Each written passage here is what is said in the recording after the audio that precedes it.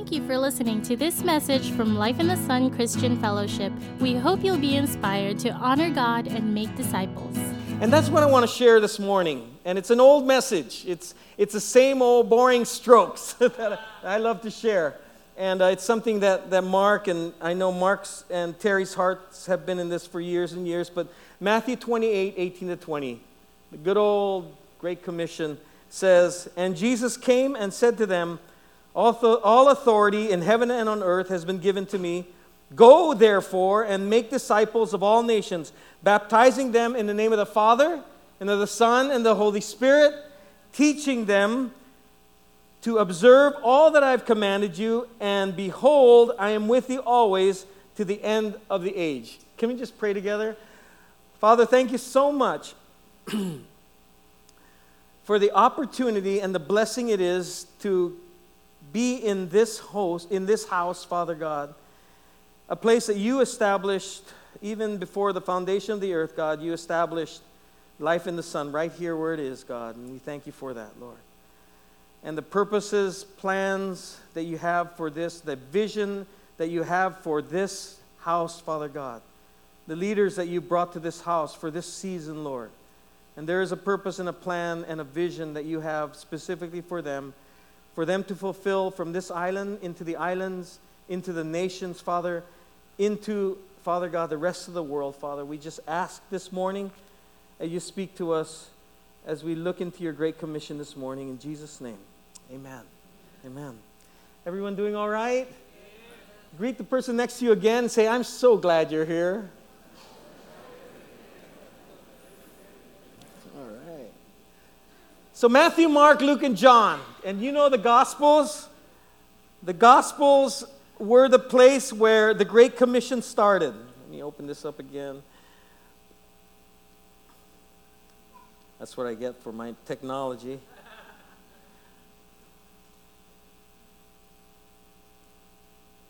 Jesus gave the disciples the Great Commission. Now, this wasn't just an ordinary little commission. This was the Great Commission.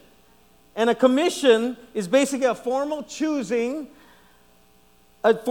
someone to do a special work. We have a friend named Morris Tan, and he's a lawyer. He's a college professor out in Chicago. And actually, one day the FBI came to my office and were interviewing me and asking me about Morris and saying, "What kind of a guy is he?" And I said, "Well, he's okay. You know, he was in our international group. I was the international pastor at this church in Florida, and he was part of our group, and great family and everything."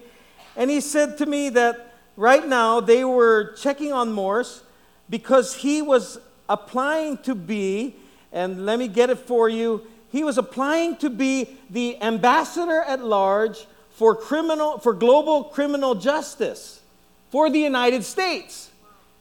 And I said, "Oh, really? That's quite a big position, you know. It's a great commissioning." And so it's been a year now, and he's been going through the process. And just the other day, I got an email that said that he had been confirmed. Morris Tan has been confirmed by the United States Senate to be the ambassador at large for global criminal justice and moving his family to Washington, D.C. He's going to be working with President Trump and the Secretary of State Pompeo in dealing with human rights issues all over the world. What a commission. Can you imagine that? But you know, our commission is even greater. I was thinking about Morris's commission. I thought, "Oh, that's nothing." That's nothing. You're part of the Great Commission. Turn to the person next to you and say, "You're part of the Great Commission. You have been commissioned by the King of Kings and the Lord of Lords." So much bigger. After the Gospels, the book of Acts came and showed that even without Jesus, the disciples carried on that mission in the power of the Holy Spirit. Then at the end of Acts, and it's interesting, it's Acts chapter 28. Remember, Matthew 28 is where the Great Commission came from. This is Acts chapter 28. Just a time later, our brother Paul is still passionately declaring to everyone that Jesus had come and he was continuing to make plain what Jesus taught. He was moving the mission forward. Today, that mission is ours, and it's been passed on to us as followers of God and the part of the same church. Now, this is called the Missio Dei. Okay, I've been doing I know I'm getting a little education, and so I heard about this Missio Dei, and that's what we're a part of. Missio Dei basically means the mission of God, okay? Someone said that the church does not have a mission.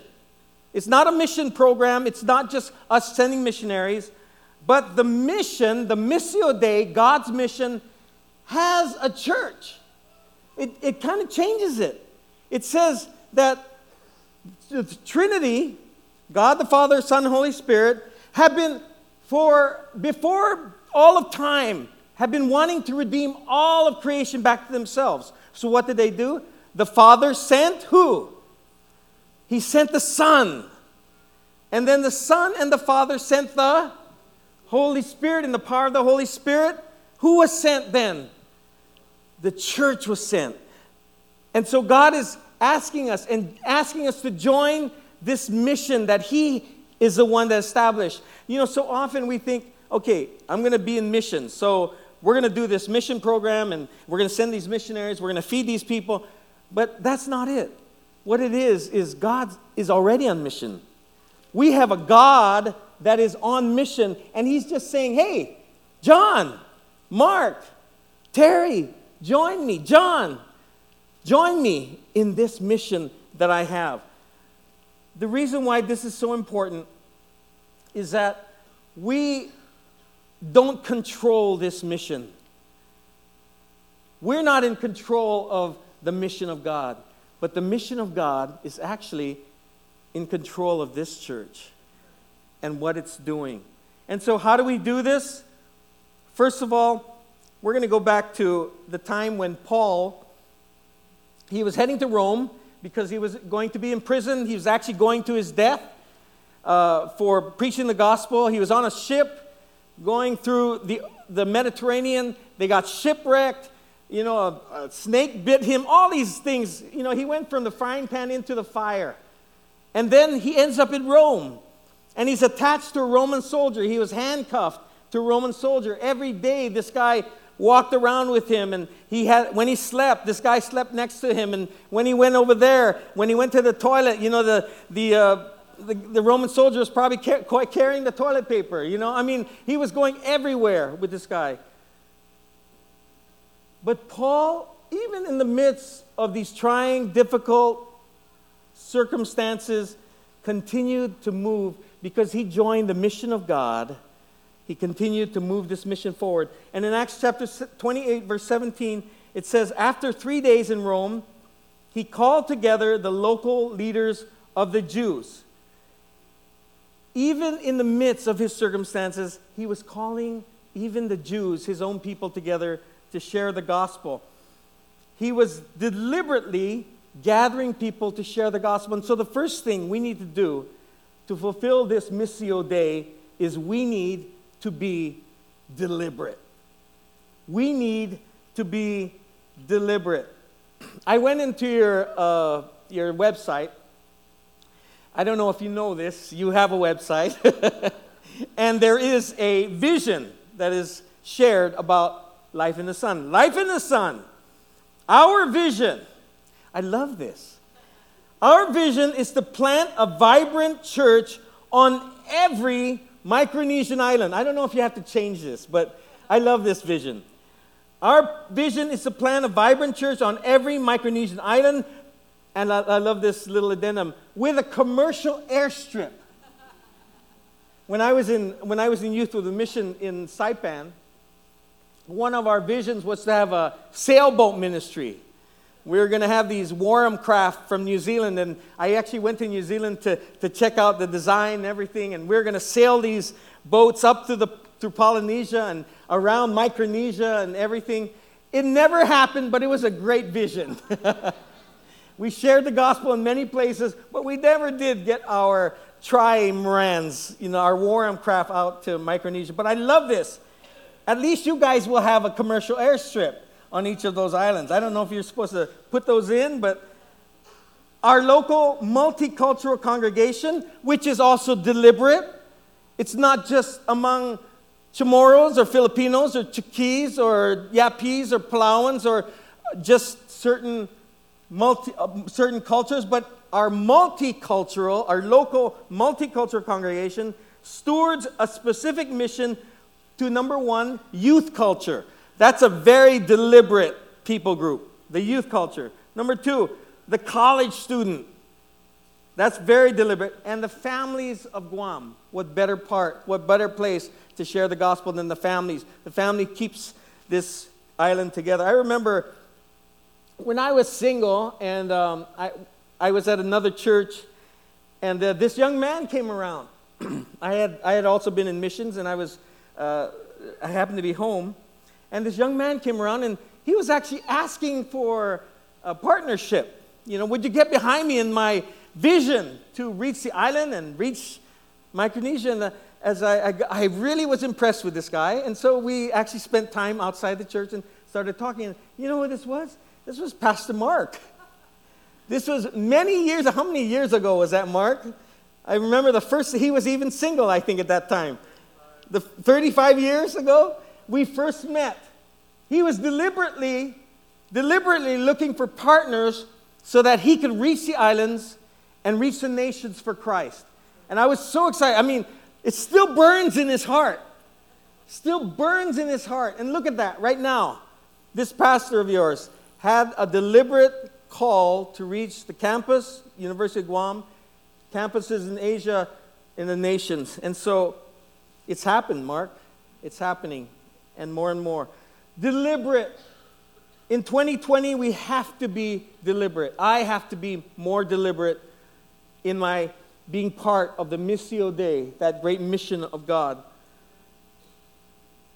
In verse 24, as Paul was sharing with these Jewish leaders, it says here, some were convinced by what he said, but others disbelieved. Some will believe, and some won't.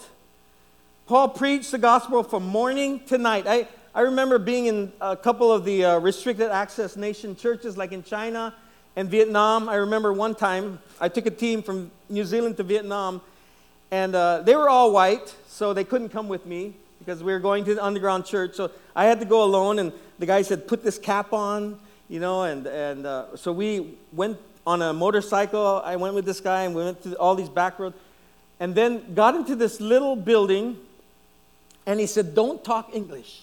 Okay, just shh. You got to be, And so we went up there, and I got to share a little bit with a group of Vietnamese who were meeting clandestinely, hiding from the police, and doing this. But, you have to be ready, because you could be there morning to evening. You don't just bring just one sermon. You got to make sure you've got lots to share, because they're hungry and they're desirous to learn more and more of the Word of God. This is in China. This is in Vietnam. They'll stay there all night and day just to hear the Word. Some will believe, some will doubt. But he was persistent in spite of the time that it takes. He preached to anyone who would listen. Anyone who would listen. This point is we do have to be persistent. We have to be persistent in sharing the gospel. I have a men's group I had a men's group in the town that we were living in, and so I gathered some guys, and we met at Dunkin' Donut. I used to call it Dunkin' Donut for some reason. I think in the Philippines they call it Dunkin' Donut.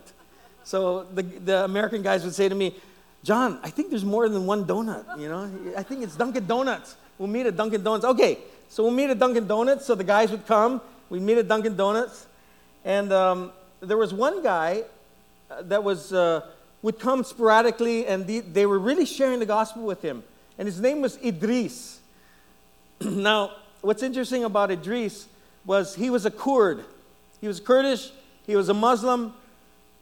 Had nothing to do with Jesus. But these guys kept sharing the gospel, persistently sharing the gospel. They worked together in the factory that they all worked in. And then they would come. They'd invite Idris. So several weeks he came. They kept sharing the gospel. He still couldn't understand. Then one day, I heard a story, and God gave me a story for the group. And as I was sharing, I told him the story of an anthill. There was a bunch of ants in an anthill, and over here there was a big anteater, and he was going to go get the ants in the anthill. And so the little ants didn't know anything. You know, they were kind of oblivious and didn't know what was happening. But there was this guy that came along. This guy that came along, and he saw the anteater, and he thought, uh-oh, I better warn these ants. So he went to the anthill, and he was shouting at them, "Hey, there's an anteater, gonna get you." And you know, they saw this giant-looking guy, and of course their response was, "Ah," you know, "Ah," you know, it's like they were scared of him. So how could the man warn the ants? And there was only one way. And I know this is a silly story.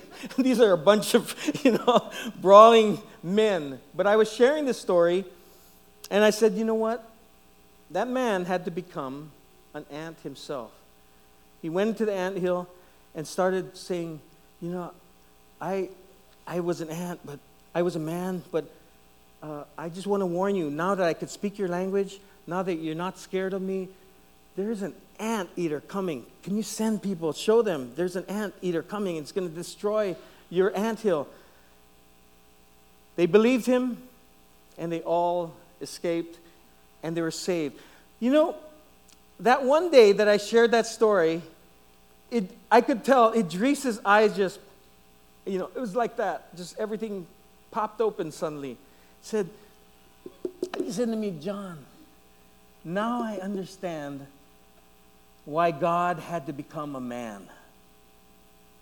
And he gave his life to Jesus that day. Idris came to Christ. But that's not, what's cool is what God was already doing in Idris's life. You know, Idris, when he came to our group, the first thing he found out was, number one, I was from Guam. And he told me that when he had to escape with his family from northern Iraq, he actually landed right here in Guam on back road to Anderson. I mean, I'm telling you, this guy was so excited when he found out I was from Guam. He said, "I love Guam. We used to try to get coconuts from the trees, and we used to have a great time with the local folks, and I want to go back to your island. I love your island." And it was like God had already been preparing this little Muslim Kurd from northern Iraq to meet this little brown Filipino guy from Guam in Dunkin' Donut, and share the gospel so that Idris could come to him. But it took the persistence of all these guys that were sharing the gospel with him. And so I just want to share that we need to be persistent in sharing the gospel with those that God is calling us to.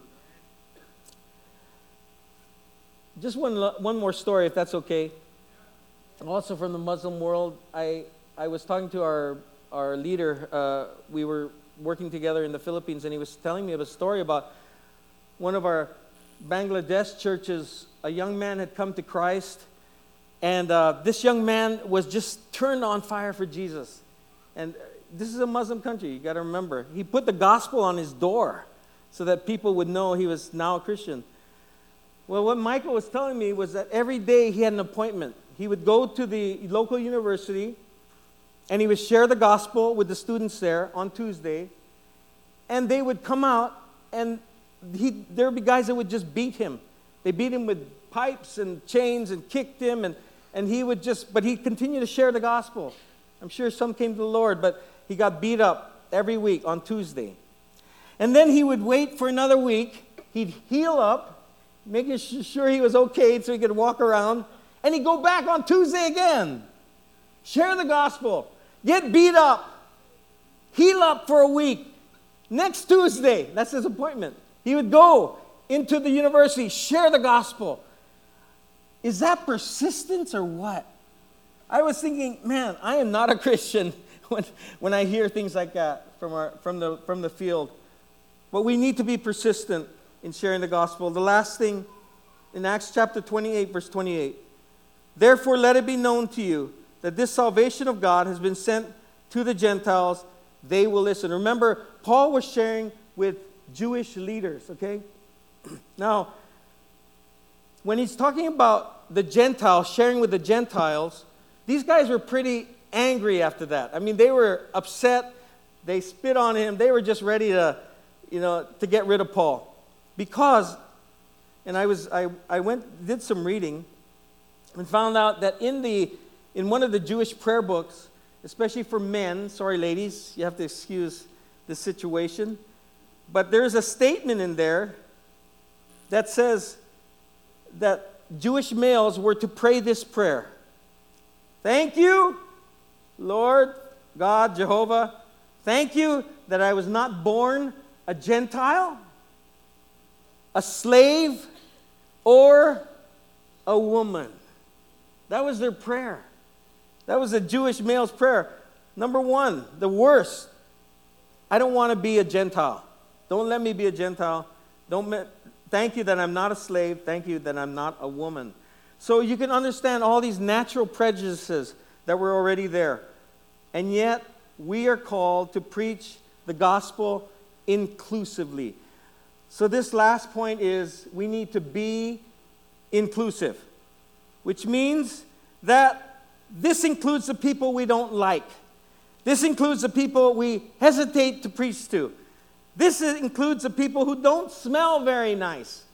I remember when I started in missions, one of my places that I had to serve was in Smoky Mountain Dump in Manila. And I think the Filipinos kind of know about this big dump. It's a huge dump that was put there by the U.S. military after the World War II. It's a huge mountain of garbage, just garbage. And it's right next to the ocean there in Manila Bay. And it has spontaneous combustion happening all the time. So it's called Smoky Mountain. It smells amazing, I've wanted to can that smell just to describe what Smoky Mountain is. I've wanted to can that smell and just open it up in the congregation, just so you know. But we won't. I don't have that. This includes people who don't smell very nice. When we went to Smoky, I know friends established a church there. We shared the gospel, and it was amazing. People came to Christ. Actually, it was interesting. I was in Vietnam one time, and we were taking Bibles into Vietnam along with a group from New Zealand.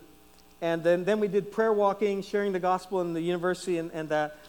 I was walking along the street one day with the team, and this young man came up to me and started shaking me and said, Kuya John, it's me. I looked at him and said, who are you? And I recognized him and said, okay, we can't be loud here. we better go inside. We went into the hotel. And he said, it's me. I'm Anthony. And I said, Anthony, you're the guy from Smoky Mountain. He was a young student on Smoky Mountain, and we shared the gospel with, came to Christ, got discipled, actually went and did some training in Australia, and was leading a team of Australians to Vietnam to share the gospel and take Bibles. He's from Smoky Mountain. He lived with a bunch of guys in a little shack there on Smoky Mountain where he came to Christ. So, during those days, would I have shared the gospel with this young man who smelled like garbage? Well, we did. And he brought the beautiful fragrance of the gospel to Vietnam and Asia. Still loves God. Still loves God. My brother knows him very well. This includes people who think and talk weird. They eat weird. They look weird. Sometimes we look weird in the morning when we wake up, and we don't know how we look to others. How have we been exclusive? How have I, in my thinking about other people, been exclusive? I went to the CIA fact book and looked up the ethnicities of Guam. And this is interesting. I love looking at stuff like this. Guam is 37.3% Chamorro, 26.3% Filipino, 7% white, 7% Chukis, 2% Korean, other Pacific Islanders, 2%, other Asians, 2%, Chinese, 1.6%, Palauans, 1.6%, Japanese, 1.5%, Pompeians, 1.4%, and mixed, 9.4%, and others, 0.6%. Others. We need to reach others. So important. We have to learn not to be exclusive. We need to be inclusive. My last story. I was discipled and mentored by an amazing guy from New Zealand. His name was Kel. And he was telling me a story about himself when he first went to the nation that God had called him to, and it happened to be the Philippines. He went there and knew that God had called him. He said, God, thank you for calling me. I am excited to serve you in that nation. Went to the Philippines, got there, and found out he did not like Filipino people at all. And he's talking to a Filipino, you know. He couldn't stand the way they ate, the way they talked, the way they looked. Just couldn't stand Filipinos. It's like, you know, sometimes I don't. No. And he said, you know, you've called me here, God. You called me to this people, haven't you? And why do I feel like this? And so you know what Kel did? And sometimes, I'm sorry, but it does bring me to tears at times. He said, John, you know, I knew God had called me there. And I knew if I was going to stay here in this place to share the gospel, I needed a love for this people. So what I did, I found a chapel, and I locked myself in that chapel. And I prayed every day, God, give me a love for the Filipino people. Give me a love for these people. And I'm not going to leave this place until you give me a love for this people. Kel prayed every day. He stayed there. He stayed there and stayed there. Until God suddenly one day, there was just this rush of love for the people God had called him to. He left the chapel, and Kel served there for the next 20 years. And he came to Guam even and started a ministry here, a base here. And now he's in Myrtle Beach. He's almost 70. He's 10 years older than me. He's now in Myrtle Beach. He started another ministry, still taking the gospel to the nations. But that was a start. That was his first place of ministry. And so I say, you know, God, who are the people that you've called me to? It may not be people I love. It may not be people that I necessarily want to be with. I actually want this morning, and we are to be inclusive. I want us this morning to just take some time. If we could just bow our heads, close our eyes, and ask God this morning, God, who are the people you're calling me to? And Father, especially, who are the people that I have the hardest time with? Who are the people that it just irks me whenever I think of them? Father, give me a love for those people, because I want to reach out to those people because you love them. Just take a little time right now and ask God for the people that He's calling you to reach in 2020, that target people. Picture those people, and then even pray for the person. It might be someone of your own race. Pray for the person that you don't like right now. Someone that you just have the hardest time with, that needs Jesus. Picture them and take a little time right now and pray for them. Father, we ask that you would just reveal these things to us and give us a love for these people. As we go into 2020, we need a renewed call to be on mission, with a God who is on mission. We need to join God's mission. We need to carry God's mission on deliberately. We need to be persistent. And we need to be inclusive of all the peoples that God loves. There's not a person that God doesn't love. And He could give that same love to us. Father, I thank you this morning that in 2020, you're marching in there. You're marching into this year, Father God, on a mission. Help us not to get left behind, Father. Help us not to neglect this great calling, this great commission that you put on us, Father. Help us to be deliberate. Help us to be persistent. Help us to be inclusive, Father God, of all that you're calling us to. Thank you for the opportunity, Father God, to bring all nations, all peoples, all tribes, all languages to you, Father God, in redemption. Give us a heart. Give us a passion for the nations again, Lord. For the islands, Father God. For our neighborhoods, Lord. For our villages, the 17 villages of Guam, God. Each and every single village needs to be reached for you, Father God, and every person in it. Father, help us, Lord. Give us a passion again to join you on mission. Thank you, Father. Just put your hand on your heart and say, Father, again, I commit myself to join you in your mission, to join you in reaching the nations, to join you in reaching this island, to join you in reaching my neighborhood, my neighbors, my family, my friends. Thank you, Lord, for allowing me to be part of this great commission that you call me to. In Jesus' name.